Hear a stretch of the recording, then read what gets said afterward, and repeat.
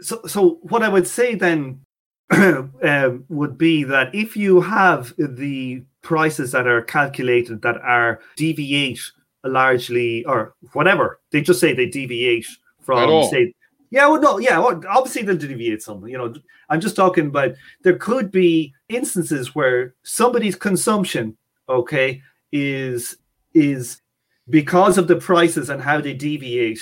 They're getting more labor value than somebody else. Yes. Yeah. And that people will be able to actually, because it's all there in the open, they will be able to get the integrated labor values from all your matrices that all are filled up as a part of the planning process.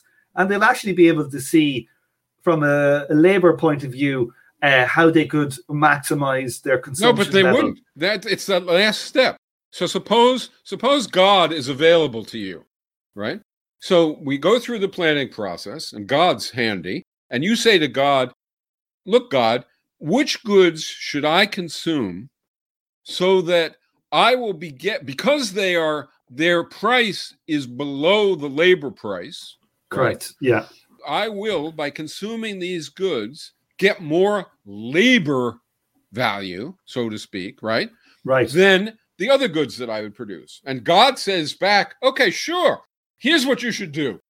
Consume this, and this, right? Right. And so you look at the list and you say, fuck that. I don't want those things. Yeah, but I want what I've got. And that matters. What have you gained if you switch, right? And and assuming that this is even remotely, hypothetically, more possible, right?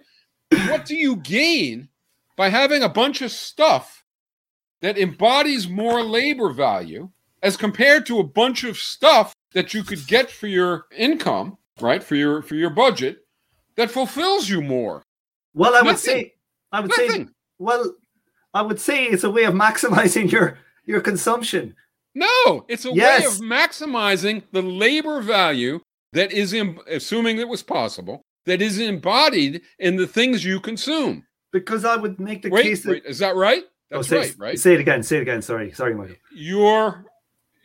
Your trick, so to speak, right, is a way of maximizing, if it was possible, I'll grant you, let's say, assume it is, your approach, right, is a way of maximizing the labor embodied in the collection of things that you consume, right? Right, yeah. Right. And what have you accomplished by doing that? You could double your consumption.